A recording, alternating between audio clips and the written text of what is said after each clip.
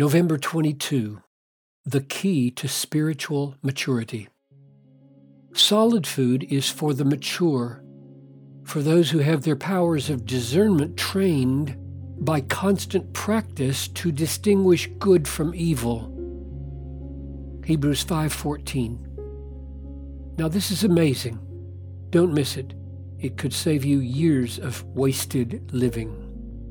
What this verse is saying is that if you want to become mature and understand and appreciate the more solid teachings of the Word, then the rich, nutritional, precious milk of God's gospel promises must transform your moral senses, your spiritual mind, so that you can discern between good and evil. Or let me put it another way. Getting ready to feast on all God's Word is not first an intellectual challenge. It is first a moral challenge.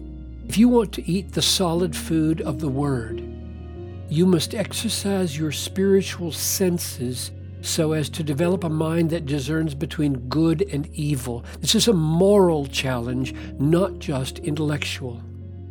The startling truth is that if you stumble over understanding Melchizedek in Genesis and Hebrews, it may be because you watch questionable TV programs. If you stumble over the doctrine of election, it may be because you still use some shady business practices.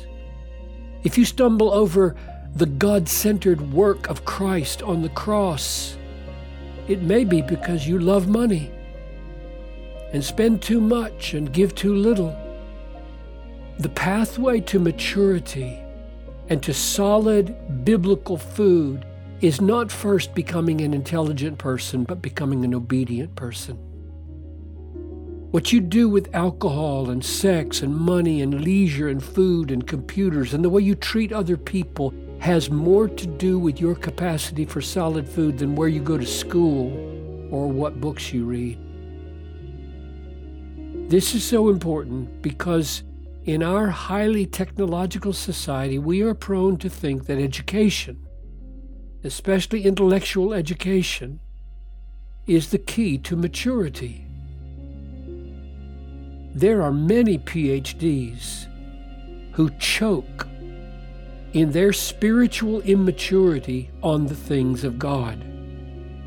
And there are many less educated saints who are deeply mature and can feed with pleasure and profit on the deepest things of God's Word.